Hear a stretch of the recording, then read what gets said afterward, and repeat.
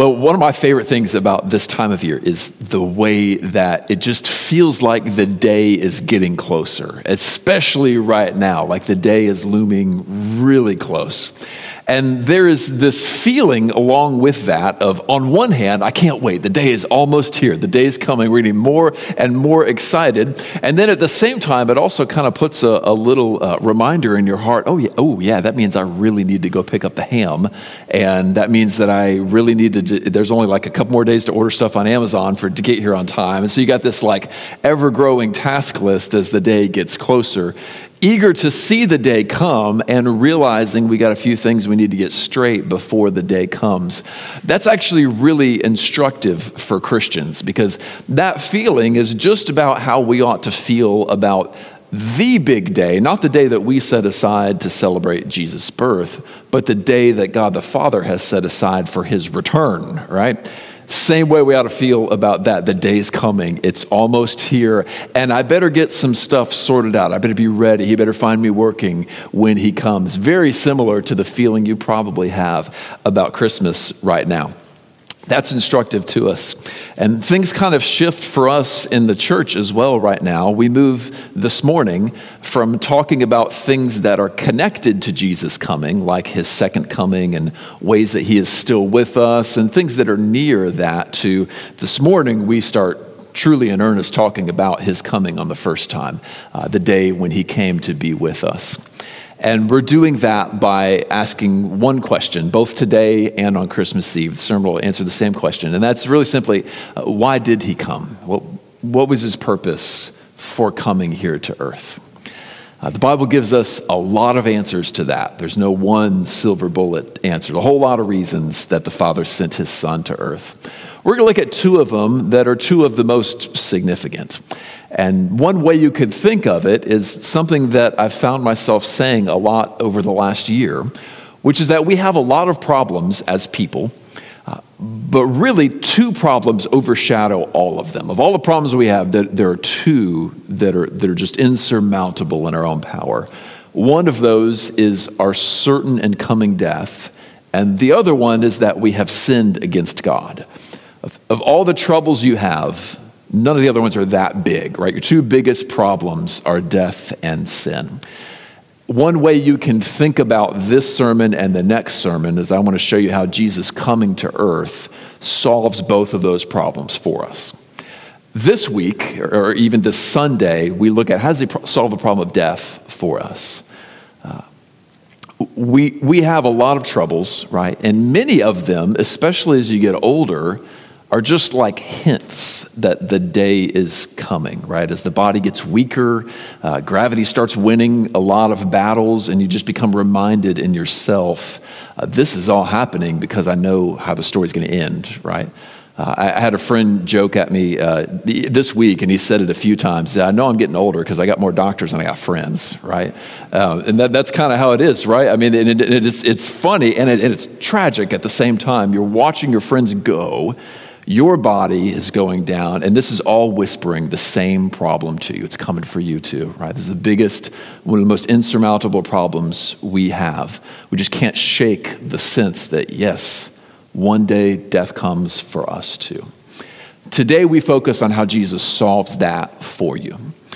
Another big problem that we'll look at on Christmas Eve is our sin against God. The fact that when we die, we are going to meet the God that we have offended and sinned against. That's also a huge problem. On Christmas Eve, we'll look at how Jesus solves that for us. This morning, we'll look at how he solves death for us. We're going to do that by reading some of Jesus' very words about the very reason he came to earth in John chapter 6. So if you haven't opened there, go ahead and turn to John 6. We're going to read verses 37 through 40 this morning. Here's what our Lord says. All that the Father gives to me will come to me, and whoever comes to me I will never cast out. For I have come down from heaven, not to do my own will, but the will of him who sent me. And this is the will of him who sent me, that I should lose nothing of all that he has given to me, but raise it up on the last day. For this is the will of my Father, that everyone who looks on the Son and believes in him should have eternal life, and I will raise him up on the last day. These are the words of our Lord. Through those words that Jesus spoke long ago, he calls everyone to believe in him so that on the last day they will be raised from the dead to eternal life. And my prayer for you this morning is just that simple. My prayer is that you would indeed believe in this Jesus Christ so that you too, along with many of the people next to you, can receive resurrection from the dead on the last day when he returns. May the Lord be pleased to do that among us this morning. The backstory here is that Jesus has just performed one of his great miracles that you may have heard about, the multiplying of the bread and the fish. He took 2 fish and 5 loaves of bread and multiplied it to be enough to feed 5,000 hungry people. And there was more left over than 5 loaves and 2 fish, a great miracle that he performed. Well, in the aftermath of that, for us, that's a sign that we try to figure out how to interpret, and we ask, what does that mean? For them, it was a little different. For them, it was real bread and real fish that filled up their bellies, and they were hungry, right? And what happens when you feed somebody really satisfying food? They come back, right? What happens when a dog comes on your porch and you feed it, right? It comes back the next day, right? Or if you run a restaurant and somebody comes in and they sit down and they eat and they have a good meal, they're more likely to come back to your restaurant than they are to go to another restaurant, because that's the place where they got fed and full and where their bellies were satisfied. You feed somebody, they tend to come back. So in the following days, Jesus starts noticing all those people are coming back and they're following him. And he looks at them and he says, well, you're following me because I fed you, because you ate your fill of the loaves. And he said, I love feeding you, but actually I want something bigger for you. And that's why I did the loaves, right? They were coming back because they wanted temporary food. They wanted enough to live for another day. And Jesus says to them, what I want to give to you is eternal food, right? I want you to be able to live forever. And that is why I have come. So he calls himself to them the bread of life. He says, I'm the bread of life. You shouldn't be coming for the bread. You should be coming for me. And then he begins to say these words that we read, that the reason he came was to lose no one that the Father gives to him, but to raise us all up to eternal life. If we were to summarize all the words we just read in Scripture into one sentence, it would be this. It would be that one reason God sent his Son to earth was to secure your resurrection from the dead if you would believe in him. One reason God sent his Son to earth, there were many, one of them was to secure your resurrection from the dead if you would believe in him. We'll spend this morning looking at small statements in those words we read that all add up to that one statement. If you want the whole thing, that's the whole thing right there.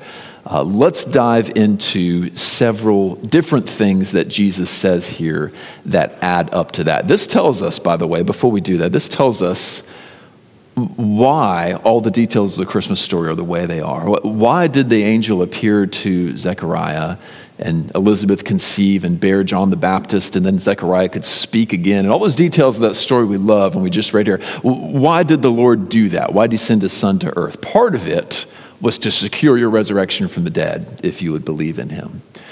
Why did the angel then appear to Mary and tell her that she would have a child even though she was a virgin, and she would bear Jesus and he would save his people from their sins? The angel would tell Joseph. Why all of that? Part of the reason for all of that was to secure your resurrection from the dead if you would believe in him. Why, for all of the details? Why was it that a census was called and Joseph had to go back to Bethlehem and the baby was born there in Bethlehem? Why that detail? Part of it was to secure your resurrection from the dead if you would believe in him. So we'll look at several statements here that add up to that statement here. First point today, God sent his Son. And we see that in verse 38. Let's look at verse 38 together. He says, for I have come down from heaven not to do my own will, but the will of him who sent me. All right, so you see that at the very end. Him who sent me, right? God sent his Son down to earth. We see this said in other places in John 2. You might be familiar with John 3:16, right? God so loved the world that he gave his only Son, right? It was the Father's act of giving the Son and sending the Son.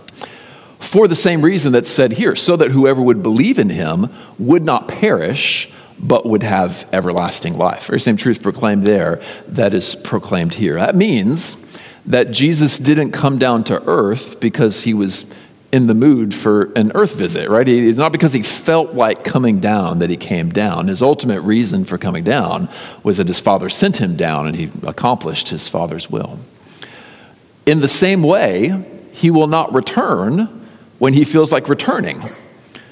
No, we saw 2 weeks ago, he already feels like returning, right? He already wants to come back for his bride. He will return when his Father, who has appointed the day, says it is time to come down, right? He came sent by his Father. And when he did, he didn't do the things that he felt like doing, right? He did his Father's will, right? I came not to do my own will, but to do the will of him who sent me. Or he says elsewhere in John, my food is to do the will of the one who sent me, right? What's he doing? He's walking around, doing all these miracles, calling all these disciples, dying, and then rising from the dead. He's doing what his Father wants him to do. He's accomplishing his Father's mission. He would even pray later, as he is about to be betrayed and then crucified, Father, if it be possible that this cup be taken from me, then take this cup from me, right? Yet, not as I will, but as you will, right? So here he is accomplishing his Father's will, putting his own desires and human desires, what his flesh wants to do aside to say, I got a mission from my Father, and I'm going to do this. He does this as one who is sent by the Father in heaven. There is some wonder and some glory there, because this makes God so much better than us and so much different from us. I don't know about you, but I have some places where someone did something to hurt me, right? Those people in that place hurt me. And when last time I was there, somebody did something that hurt me. Maybe you have some places like that. And I think the last thing that I want to do is go back to that place and be with those people again, right? This is our nature, right? The people who hurt us and offend us, it's natural to pull yourself away from those people, isn't it? And generally, you can know who you've offended in life by watching and seeing who pulls away from you. If they're pulling away, they're either afraid of you or they're offended by you, and you know who you need to go after. Because it's just our nature to say, okay, you did something I don't like, you offended me, and we are more distant now. We want to pull ourselves away from the people that have offended us. And the very last thing we want to do is go seek out the place and the people where those people did those awful things to us and mistreated us. But can you see how very different our Father is? Can you see how different Jesus is? He says, that place where they have offended me so much, that's the place I'm going to go. Those people who offend me continually, he says, those are the people I'm going to go and visit. Countless planets he has made in the universe. He said, that's that one that is full of people who have sinned against me. That's the place that I am going to go to. This is how different our Christ is from us. And what may be more amazing than that, I mean, if I can think of things I really don't want to do, going back to some of those places where people mistreated me is certainly one of them. But I can think of something I'd even be less likely to do, and that is to send my son to those people, right? After what they did to me, what are they going to do to my son if I send my son there, right? That's the very last thing I'd ever do. But how different our Father is when he says, I will send my son to them, not at risk that they might mistreat him, but knowing full well how much they are going to mistreat him. He says, my love for them beats deeply enough that I will send my son to them anyhow. Friends, there are a lot of ways that we are like God. We're made in God's image. A lot of ways we're like him, but he is not like us. He is so different and so much better than we are. He looks at those that sin against them and he says, I'm going to pursue them. I'm going to go after them and bring them back to me. I'm not going to cut them off from me forever. He is so much better than we are. That's what we celebrate at Christmas. That when we deserve for him to just shun us and put the whole planet away, he said, I'm going to go visit it, and I'm going to bring many of them back to me. That's a good God. So Jesus came sent by God to accomplish the Father's will. Part of the Father's will, it says, was to give many people to him. Right? So he's got a plan. He's like, got a lot of people, and I'm going to give them to you.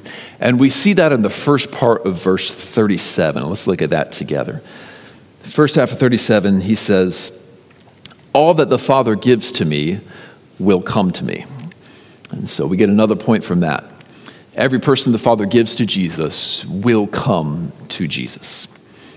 Just kind of says that plainly there. So part of the Father's will then is I've got this group of people set aside, and I am giving them to my Son. And you'll find out who they are because they're going to come to my Son. All the Father gives to me will come to me. And he refers to them later as those the Father has given to me, as if it has already been done.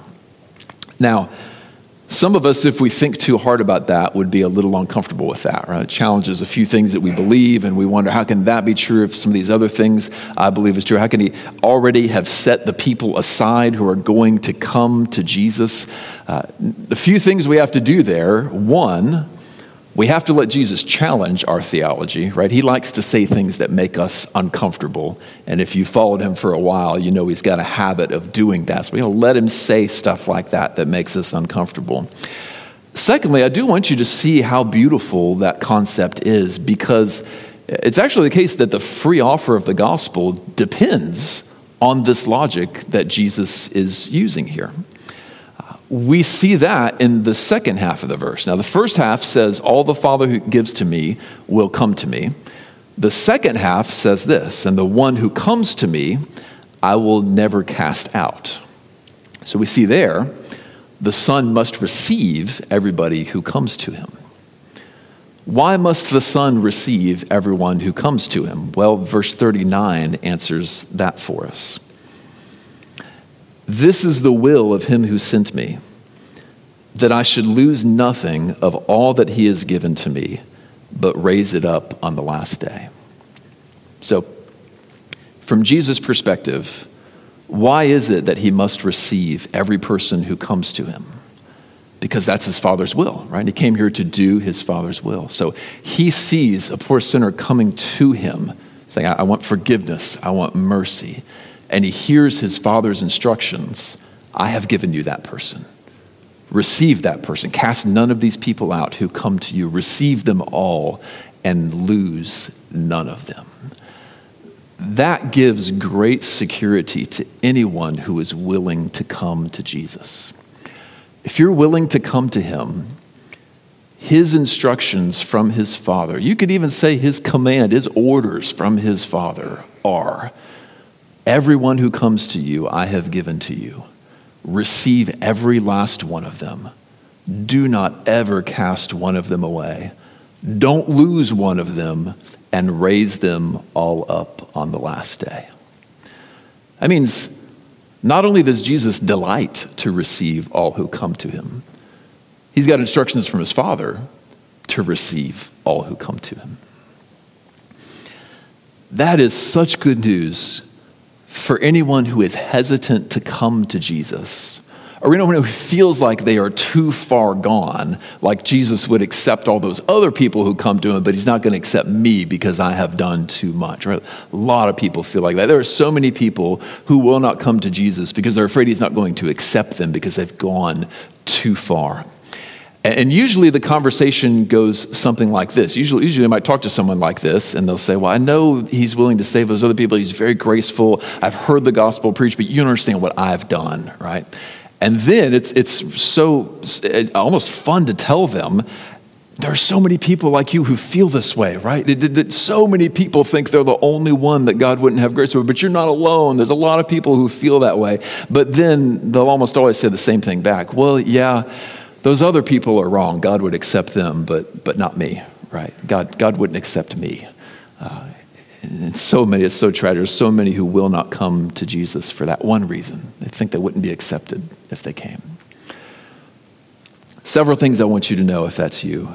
First, you're not the one person who's not good enough for Jesus. You're one of 7 billion people who are not good enough for Jesus. Amen? Right? Every last one of us is not good enough for Jesus. But whatever it is that you think you've got, whatever it is you think that's tainting you or making you just too unholy to come to him, I want you to know that he sees it. He knows about it already.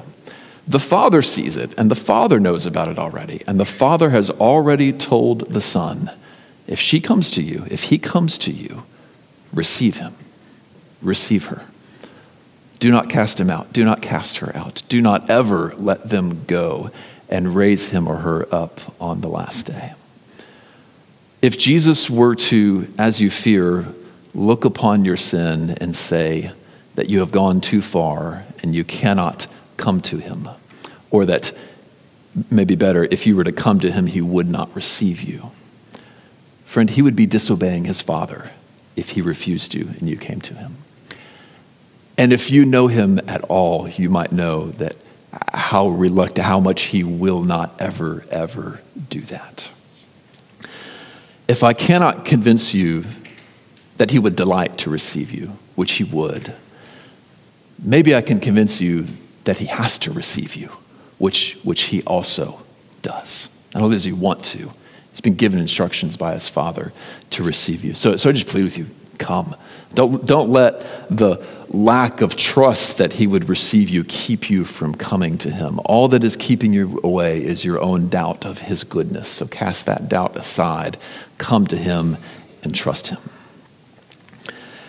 That means to somebody who has committed some unthinkable sin, I mean a sin that even the world around us does not glorify, that if you told people about, you'd be kicked out of society for, even someone who has done something like that, if they would come to Jesus Christ, Jesus would look to them and say, my Father gave you to me.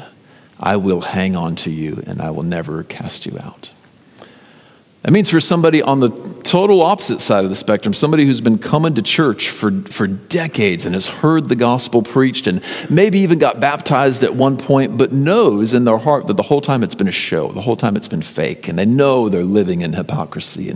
And they're saying to themselves, well, after years of passing on hearing the gospel and pretending to be a Christian, I can't come forward now, right? I mean, I've passed on him too many times and he wouldn't receive me because I've said no to him too many times. But the truth is, if you would come to him anyhow, Jesus would say, my Father's given you to me and I will hang on to you until the end. I will never let you go. I have received you and I will raise you up on the last day. So the question we might ask is, okay, what does it mean to come to him, right? Like, where is he? Where do I go? I can't see him. How do I get to where he is? How do I go to him? A whole lot of us have been confused because we thought that coming to him means coming down an aisle. And so we think, well, where's the aisle? How do I go? How do I get there? How do I go to him? And for others of us, it's just a confusion because we read the scriptures and we say, okay, well, the rich young ruler came to him and said, can I follow you? And Jesus basically said no, and the rich young ruler went away sad. Like, there are people who go to Jesus and he turns them away. So what does it mean to come to him? And how can I be sure that I have come to him and I have received eternal life? Well, we see the answer to that question in verse 40. He says, for this is the will of my Father, that everyone who looks on the Son and believes in him should have eternal life, and I'll raise him up on the last day. Okay, so who gets eternal life? Who gets to be raised up on the last day? Everyone who looks on the Son and believes in him. That's another way to say what it means to come to Jesus, to see him for who he is and believe in him.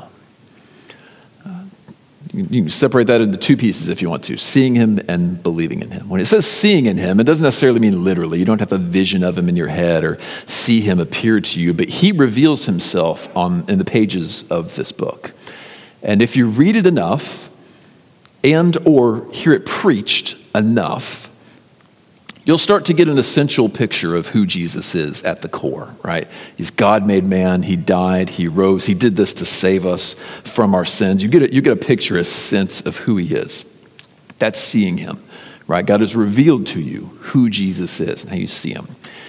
And he says to believe in him, right? So not only are you seeing what the Bible says, and you're seeing it accurately, you're seeing that he really is God, you're seeing he really has saved us, but you're looking to him and saying, Jesus, I need you to be all of those things, and I trust you to be everything you say you are, right? I have confidence that you are who you say you are. So seeing him for who he really is and believing what he has revealed about you. This is what it means to look upon the Son and believe in him.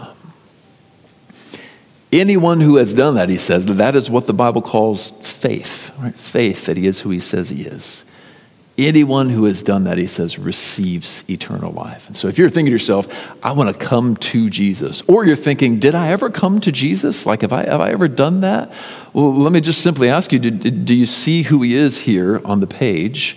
And do you trust him to be who he says he is here on the page? Do you sense that you need him to be that for you? If you do, then friend, you see him and you believe in him and have assurance, have confidence. He will raise you up on the last day if you can see who he is and if you believe in him. That's what it means to have faith in him. Let's take this back to the big problem we talked about earlier. All right. One of your biggest problems, right, is coming death, certain death. Some of us in the room feel that more than others, right? Some of us are still young and invincible and convinced it's not going to happen to us.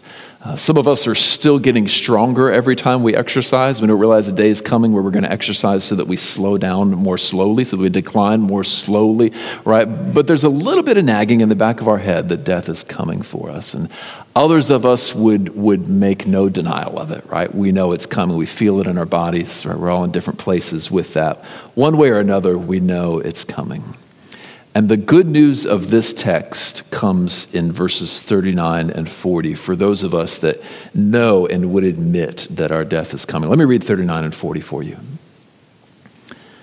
This is the will of him who sent me, that I should lose nothing of all that he's given me, but raise it up on the last day. For this is the will of my Father, that everyone who looks on the Son and believes in him should have eternal life, and I will raise him up on the last day. Now that may have sounded like he said the same thing twice. That's because he said the same thing twice. You're reading that correctly if that's how you're feeling that, right? Those that look to him and trust him, he says, my Father's will is that I not lose any of them and that I raise them up on the last day. For the last 100 years or so, this has kind of been a neglected teaching in the church. And we'll talk in a minute about how that's moved us to place our hope in some places where maybe aren't as good as where it could be. But what the Bible teaches is that when Christians die, our spirits, or our souls at least, are gathered up. And maybe we have a new body there in heaven, maybe we don't. It's tough to tell with some of those texts, but we're gathered up to heaven to be with Jesus. And he is essentially holding there everyone who has ever died with faith in him. They're with him in heaven, at least in spirit, maybe in some form of body as well. And it's essentially the greatest waiting room of all time. It's not final destination, right? It's just a holding area, like a queue that we're just waiting in until Jesus comes back.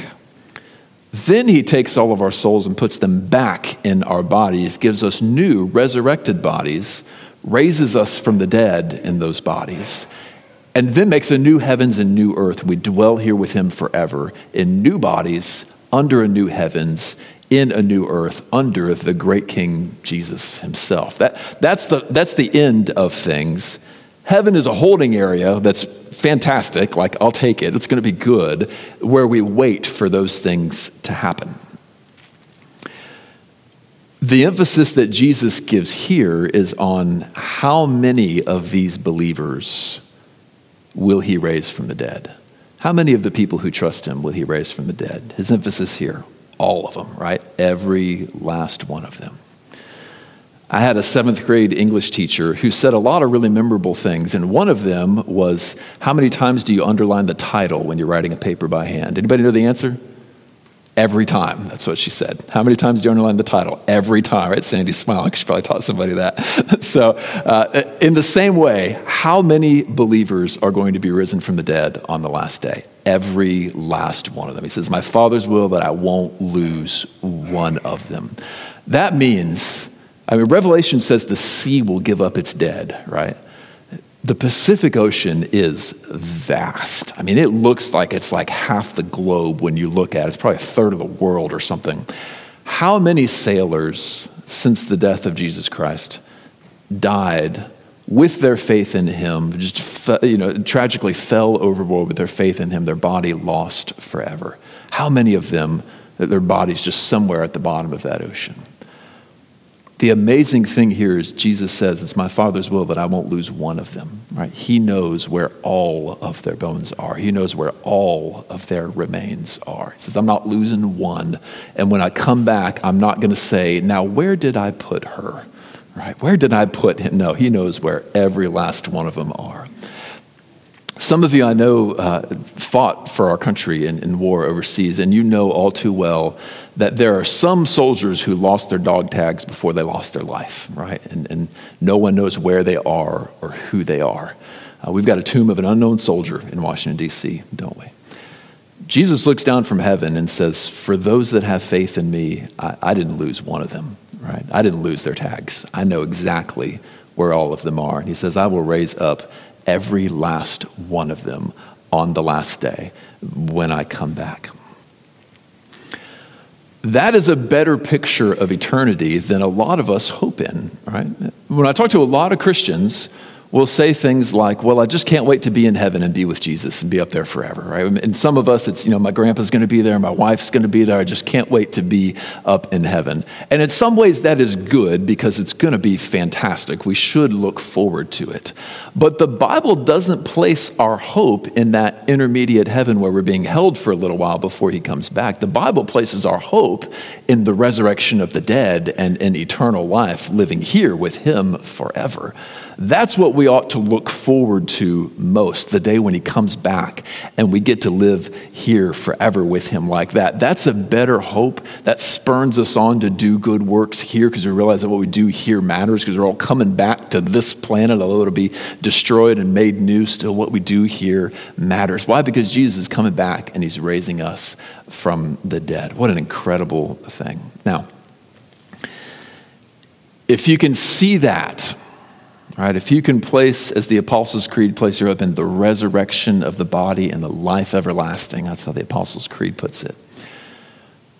Can you see how small all of our troubles really are? Can you see what Paul means when he says, I consider our present difficulties not worth comparing to the glory that will be revealed in us, right? All the things that we are worried about, all the things that we are sad about, it's not that they're not real. They're real, and they really hurt. But the glory that will be revealed in us through Jesus Christ on his return is so much greater that it overshadows all of them. And so many of these difficulties we place on ourselves because we forget about the resurrection of the dead, and we forget to place our hope there. If your outlook on life is, I only get one life and then I'm done, well, very quickly it turns into, well, I better have the best marriage on the face of the earth because this is my only one, right? We better get this really, really, really right because we'll never have another chance to do this. And my one career, I better really make a lot of money and have an awesome career and have a great impact on the world. And all of a sudden you're sitting there as a freshman in college thinking, there is so much pressure on me to have an awesome life. And I have no idea how to soak up every good thing and do all the things well and live this great, fantastic life and then die. But the resurrection of the dead just turns all of that upside down. You make it to 35 and God hasn't given you a spouse yet. And you don't have to despair because you don't just have one life and then you're done. No, I've got eternity with Jesus Christ. All right, this is just the training camp for what is coming, and whatever the Lord gives to me, I can go through this because I've got a better thing coming. The pressure to have your one career be awesome and fantastic and to soak up every good thing and do every good thing. The resurrection of the dead just changes all of that. Now we've got eternal hope and eternity to do good works with Jesus Christ. It is so much easier to accept the difficulties that God has put in this life when we have our hope placed in the next life, where everything sad becomes untrue and we get to live forever with him. Something of what Jesus means when he says, I won't lose one of them and I'll raise them up on the last day. So as we look at nativity scenes and candles and sing Christmas songs, as we go through all of the Christmas joys for the next week, let's keep in mind, why did the Lord do all this? Why did he send his son to earth? One reason was to guarantee beyond shadow of a doubt your resurrection from the dead, if you would come to him in faith. And so my call to you is, come to him in faith. Let's pray together.